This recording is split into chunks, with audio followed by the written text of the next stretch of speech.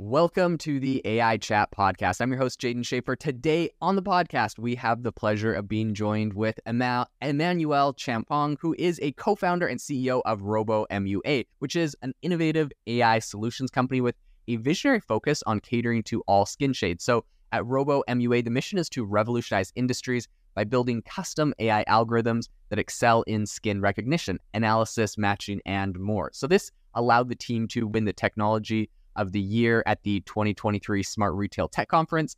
He enjoys teaching people about the AI field and has taught project courses on AI models on Coursera and other places. Really just an expert in this whole area. Welcome to the podcast today, Emmanuel. Thank you for having me, Jaden. Really appreciate it. I'm excited to be here. Excited to have you. Like I said, I'd love to kind of kick this thing off by asking you if you can tell us a little bit about your journey, what, brought you to being a co-founder and, the CEO of this company. What kind of brought you to founding this? Yeah, so I had a more traditional path. I did computer science and mathematics in my undergrad. So I went to undergrad in Kentucky, a school called Berea College. And during that undergrad, I had an internship with a startup founder in New York. And they were, at the time, for a lot of CS students, they were like, hey, you should get into software engineering. But my mentor was like, hey, this thing called AI is going to blow up in a few years, right? So I think you should get into it. This episode is brought to you by Shopify.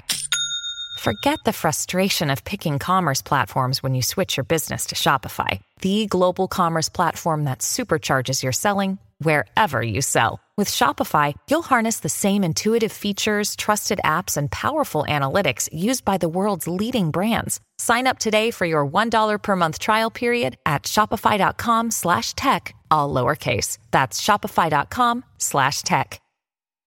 This episode is brought to you by Saks.com. At Saks.com, it's easy to find your new vibe. Dive into the Western trend with gold cowboy boots from Stott, or go full 90s throwback with platforms from Prada. You can shop for everything on your agenda, whether it's a breezy Zimmermann dress for a garden party or a bright Chloe blazer for brunch. Find inspiration for your new vibe every day at Saks.com. And with your math background, you'd be a perfect fit for it. So all the projects I worked on that summer was related to like data science and ML stuff. And I started online courses. So I took a ton of online courses because AI wasn't as huge as it is now, right? Back in 2016, 2017. So I took a ton of online courses on Coursera. I was taking every course from Andrew Ang to, the Stanford machine learning course. I took over 100 courses. And that eventually led me to being able to build my own projects, right? So it's like I moved from just studying AI. I'm like, okay, I can see a problem, frame it in an AI perspective, and build a project on that. So that is how the ability to build things in that space came about.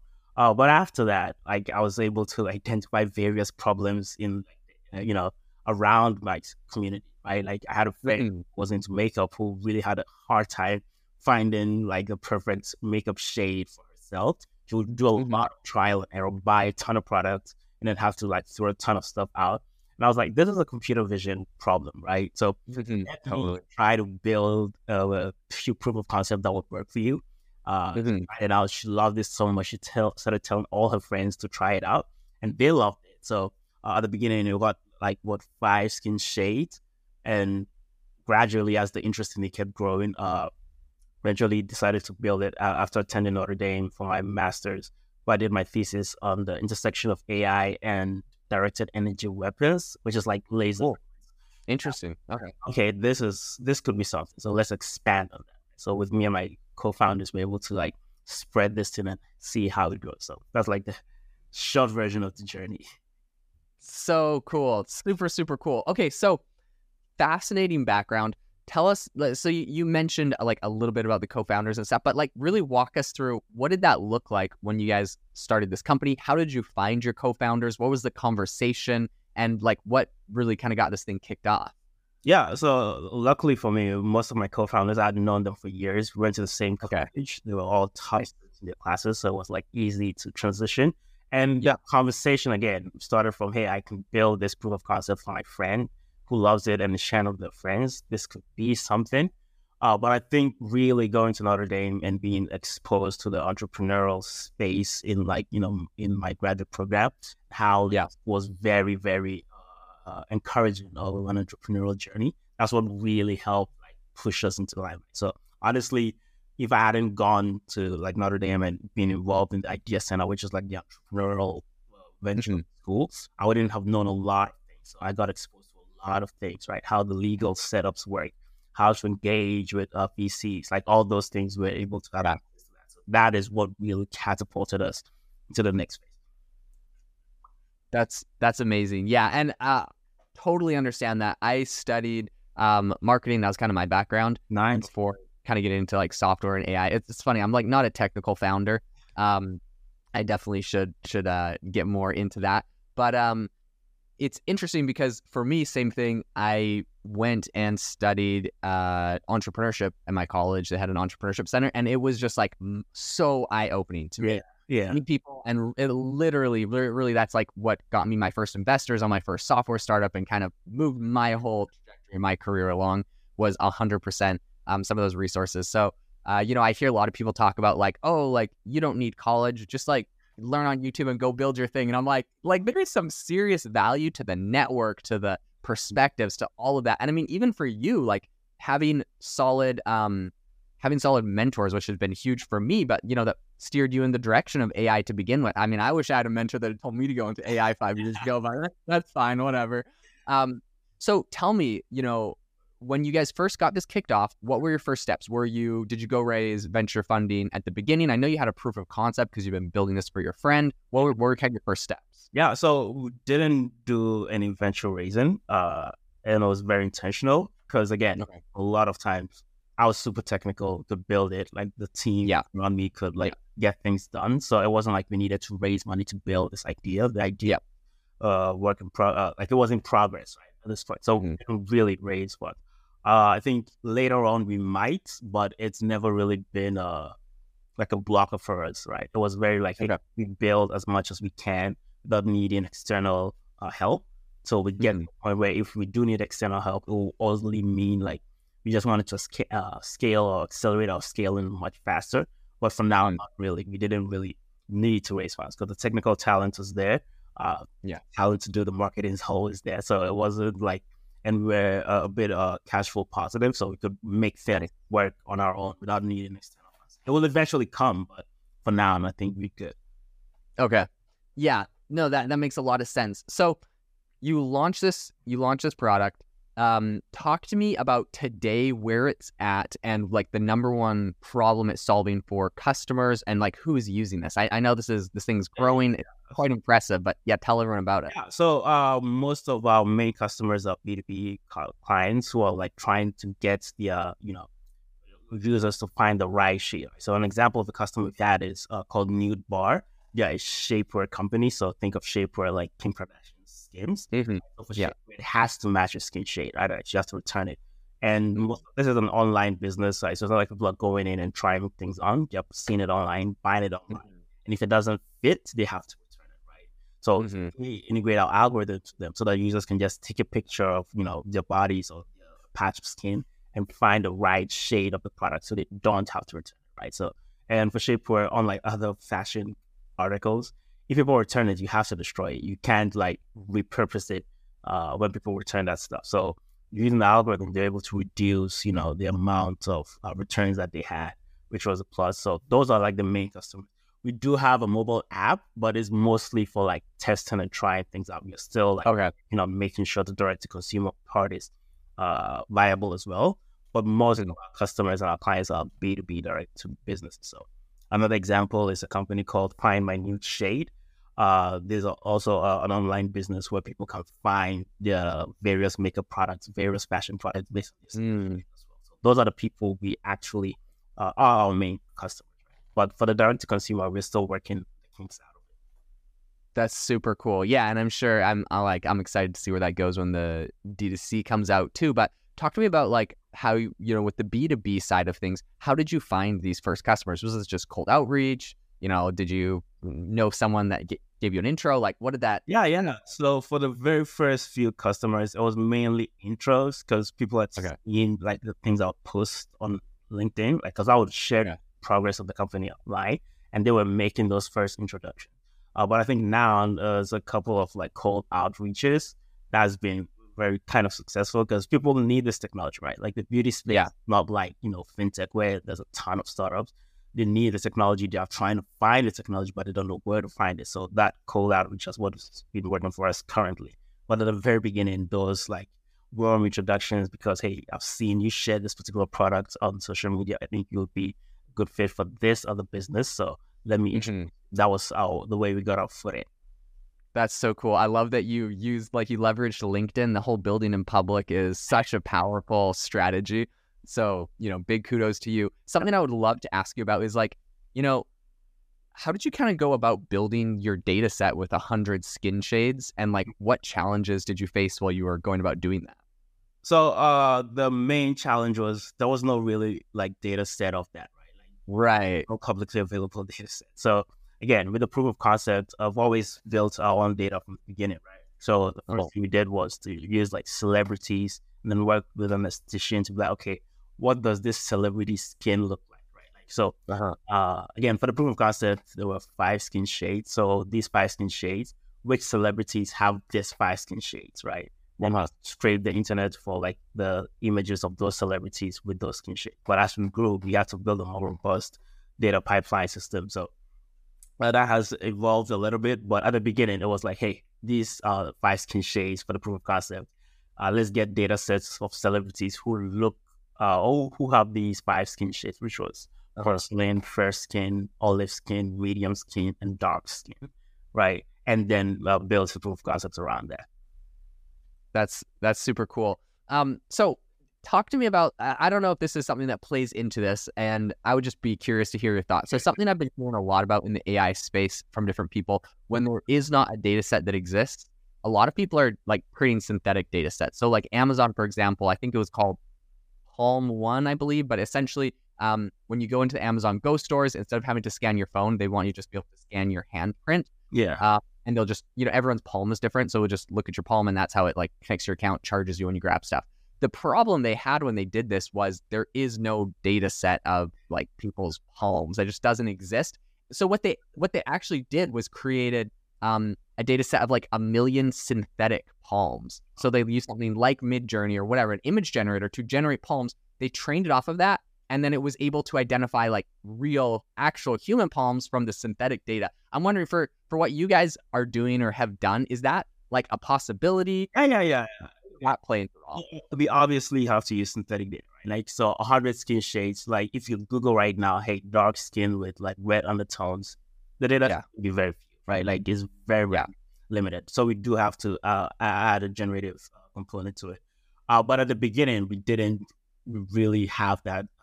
Right. Yeah, but that was like 2019, 2020. So we didn't really have that. But now we are able to like grow the data. So I think we are trying to move from a data set of 1 million images, trying to get to 10 million. We do have to some of those images, right? We can't have purely like scraped images of 10 million. So there is an element of generative AI as part of it.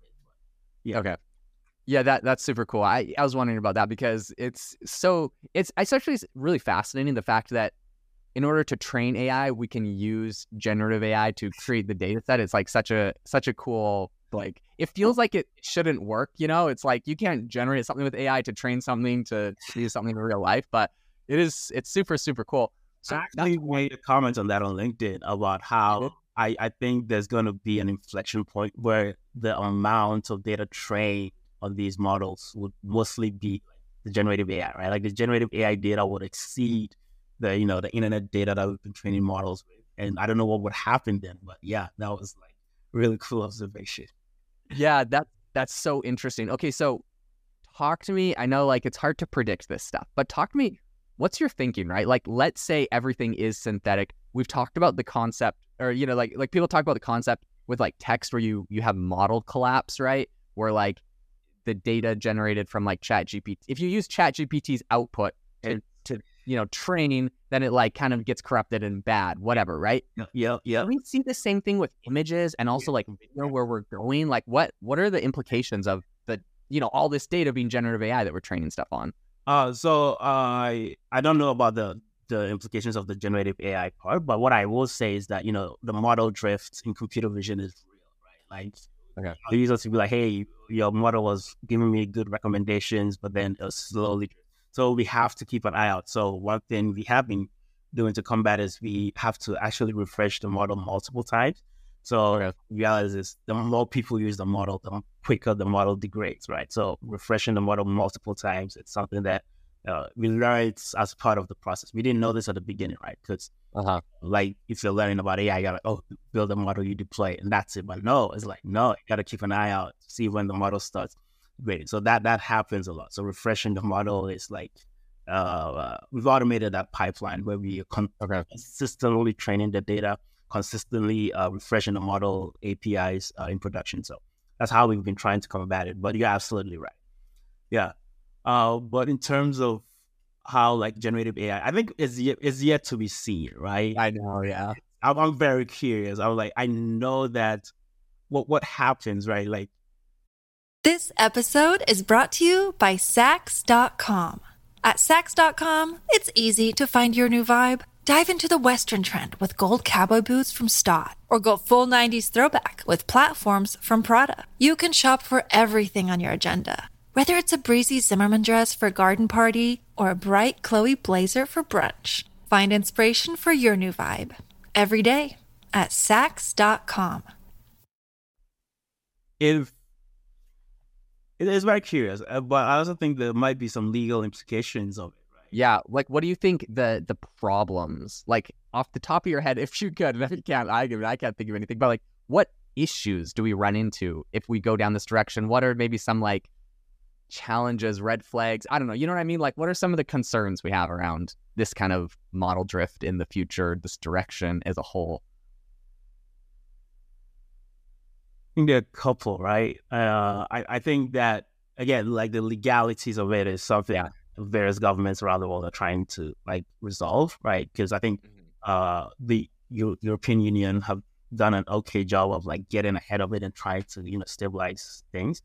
I think whenever they did their GDPR, it was like, even though AI wasn't in the conversation, I think it was part of the thing that would help legalization of it, right? So it's to be seen in that aspect, right? How various governments decide to, create laws around these data, right? So like imagine if it becomes illegal to use, I don't know, George R.R. Martin's books to train a model, and then we find out that ChatGPT has been trained on George R.R. Martin's book, like R.R. Martin like have like a claim to it, right? So those are like things that we can't really predict. It's only wait till we see. I know.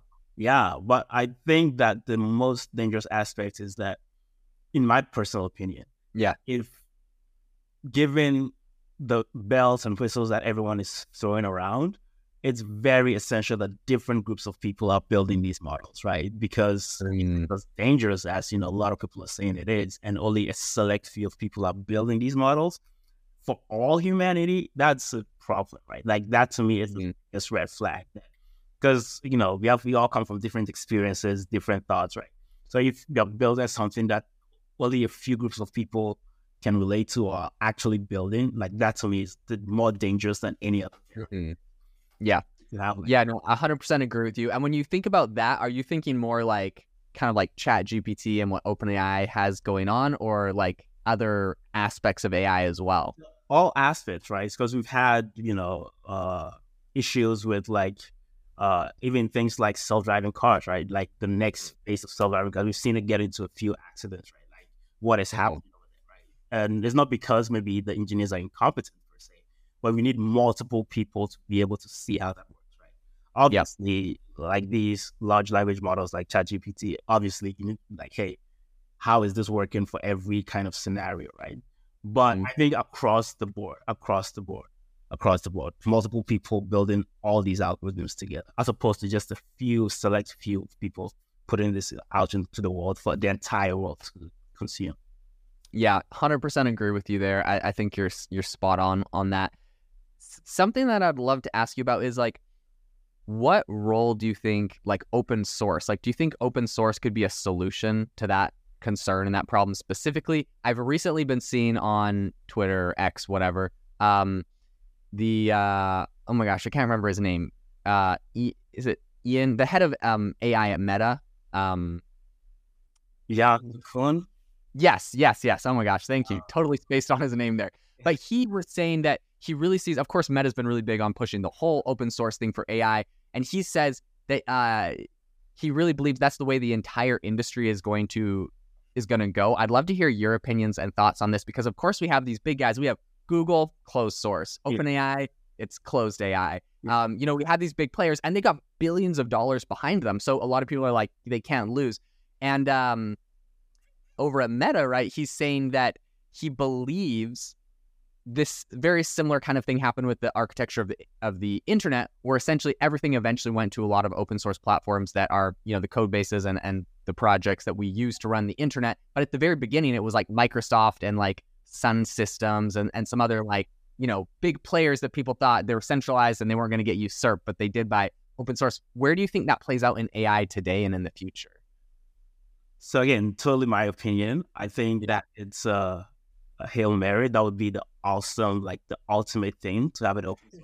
I think the issue now is that like building AI models is expensive, right? I think that's something a lot of people gloss over, right? Like it's expensive. It's not like software, like, you can be a college student and then, create Facebook and it will go big, right? Like you can't be a college student and create like OpenAI unless you have a lot of money behind it. So that is the thing that I would love for it to be open source, right? But unless you get to a point where models are not as expensive as, because I don't think, I know Facebook has other revenue sources. That's why they can do all these open source models. Right. With OpenAI is like, that's how they make their money, right?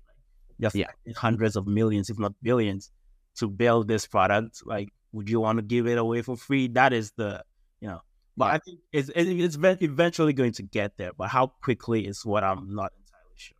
That's a good point. And I think you bring up a good point of this is like how OpenAI makes their money. I think they just announced they crossed like $1.3 billion in annual recurring revenue or annualized, revenue. And like, it's not just that they're spending a lot of money, they're making a lot of money here. So it's not, it's like to get over that barrier to entry, you talk about moats in business and like, come on, that is of course you'll have the Facebooks and the Googles and maybe Apple and like those players that can do that. But like getting over the moat of OpenAI having $10 billion, making $1 billion plus a year and putting it into training these models, like it is not easy for, like you mentioned, it's not gonna be a guy like out of, college that creates Facebook and it goes viral because the barrier to entry is, $1 billion to train this thing, or, $100 million to train different aspects of the model. So very, very crazy. Good insights on that for sure. Something I'd love to ask you about specifically, sorry for the side tangent. Gotta get your view on what's happening. But something I'd love to ask you about with roboMUA is, what are some real world applications for, roboMUA's technology beyond just like beauty and fashion industries, which I know you've been doing a lot of? Like, what are some other real world applications people can look forward to? Yeah, so there is other things that we've been exploring, other verticals that we've been exploring. I think the main issue is that like the data sets of 100 skin shades is something that is almost non-existent, right? And I think this is like further down the line, but the concept of neuromorphic machines are super interesting, which is now a lot of researchers, particularly at Brown, are trying to figure out how to make, machines see the way humans do, right? Because right now they don't really see. Computer vision algorithms are not really as neurological as could be. So the researchers at the Searle Lab at Brown are working on that. So like, if that is the case, how do we make sure that, these machines are seeing all humans under all lighting conditions, under all weather conditions, right? So take self-driving cars, right? Can a self-driving car or any autonomous vehicle identify like a dark-skinned person in the middle of the night with no proper street lights, right? Those are the conversations that we are having, right? So like these manufacturing autonomous vehicles, right? Like, can they identify human skin if there's like low lighting conditions, if there's a storm, right? If there's like a blizzard, right? Like all those are the conversations that we are having. So I'm actually excited and to see where this goes. Yeah, it's so fascinating. I really think you're like right on the cutting edge of such an interesting area. And of course, your company that you're working on right now, like so fascinating and so many cool use cases there. Something I would love to ask you as we're kind of wrapping up this interview is, what is some advice you feel like you could give to aspiring professionals in the AI space as they're kind of looking to get started? Maybe they're interested in starting their own companies. Maybe they're looking at getting jobs within AI. What's a piece of advice you feel like you could give to them? So I think that finding community around AI, and I think a lot of times people just follow like very popular people in AI. I think you should find people who are doing what you aspire to do. So not necessarily people who work at like a particular company or doing, but like if they are doing what you're aspiring to do, because you can follow your journey to see how they got there, right? So like that to me is like the best advice. Like find someone who you think you can aspire to, who you're aspiring to, and just look up how they got there, right? So I used to follow, I still follow a lot of people on LinkedIn, and like I would follow people who would share the projects they're building on LinkedIn. And so like I would go through their post and go like very far down the line, like a year ago, 2 years ago, what kind of projects were they building, right? And like I replicate that. So I'm like, okay, I can do like there's like a journey or step-by-step process to where they got to where they were. Right.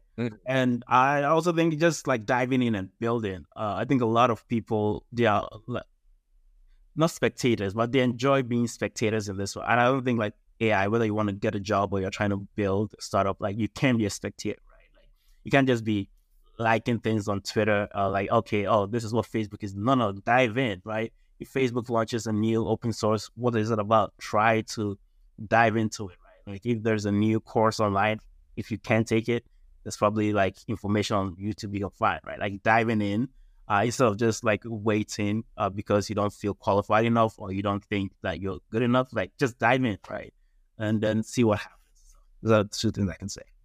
Oh my gosh. Okay, something you said I think is like some of the most fascinating advice I've ever heard, because it is something I was recently thinking about, and that was I was listening to some podcast and this guy was like quoting a bunch of like books he'd read by famous people, and I'm like, oh man, like that's such an interesting concept, like reading books by like the people. Of course, it's very common, right? You read the Steve Jobs autobiography or the Bill Gates or the Elon Musk or whatever, like that. Like that's the thing. You look up to someone and you like their career path. You like go read their autobiography and what they did. What I was thinking about, because I really don't do that a lot, but I follow like a lot of podcasts, like of people that are like alive today talking about projects they've done in the past and things they've done. And I like the concepts, and so it's like, and I was thinking like, it's almost like my way of finding people I admire or like that I would like to emulate and listening to like what they're saying today. And I love that you had it kind of just like came full circle to me when you mentioned the LinkedIn thing. Like that is totally the modern way of doing what used to be reading like someone's autobiography. With AI today, things are changing so rapidly, and the people that are like pushing forward the progress, they're alive and they're in action right now. If you want to be in a specific space and you want to emulate that, like you don't have to wait till they write an autobiography or they die. Like look at what they're building today. And I love what you said about going to their LinkedIn, going back a year and looking at what projects they were. Everyone's building in public these days. Yeah. And what a fascinating, I absolutely love that. That's gotta be some of the best advice to aspiring people I've heard. I'm wanting to come into this space is like, find the people doing cool things. Look what they were posting a year ago. Look at what their career path took them. And of course, like follow them today because that's what everyone does. But like, look at historically what they've done. I love that. That's amazing. That's as good as you get to getting the inside scoop on the autobiography, 20 years ahead of time. Exactly. I love that. Hey, well, thank you so much for coming on the podcast today. It has been absolutely phenomenal. If people want to find out more about you and kind of, what you're working on, your company, maybe, companies want to test it out, try to figure out how to implement this. What's the best way for them to find you and roboMUA? Yeah, definitely find me on LinkedIn, Emmanuel Acheampong, Acheampong. But you can also go to roboMUA.com. All our contact information is there too. Yeah, those are the two places I would highly recommend. Yeah. Amazing. Thank you so much for coming on the show today. To the listener, I'm going to drop a link in the show notes to roboMUA.com, so you can just grab it there and go check it out. Yeah, thank you so much for tuning in. To the listener, make sure to rate us wherever you get your podcasts, and have a fantastic rest of your day.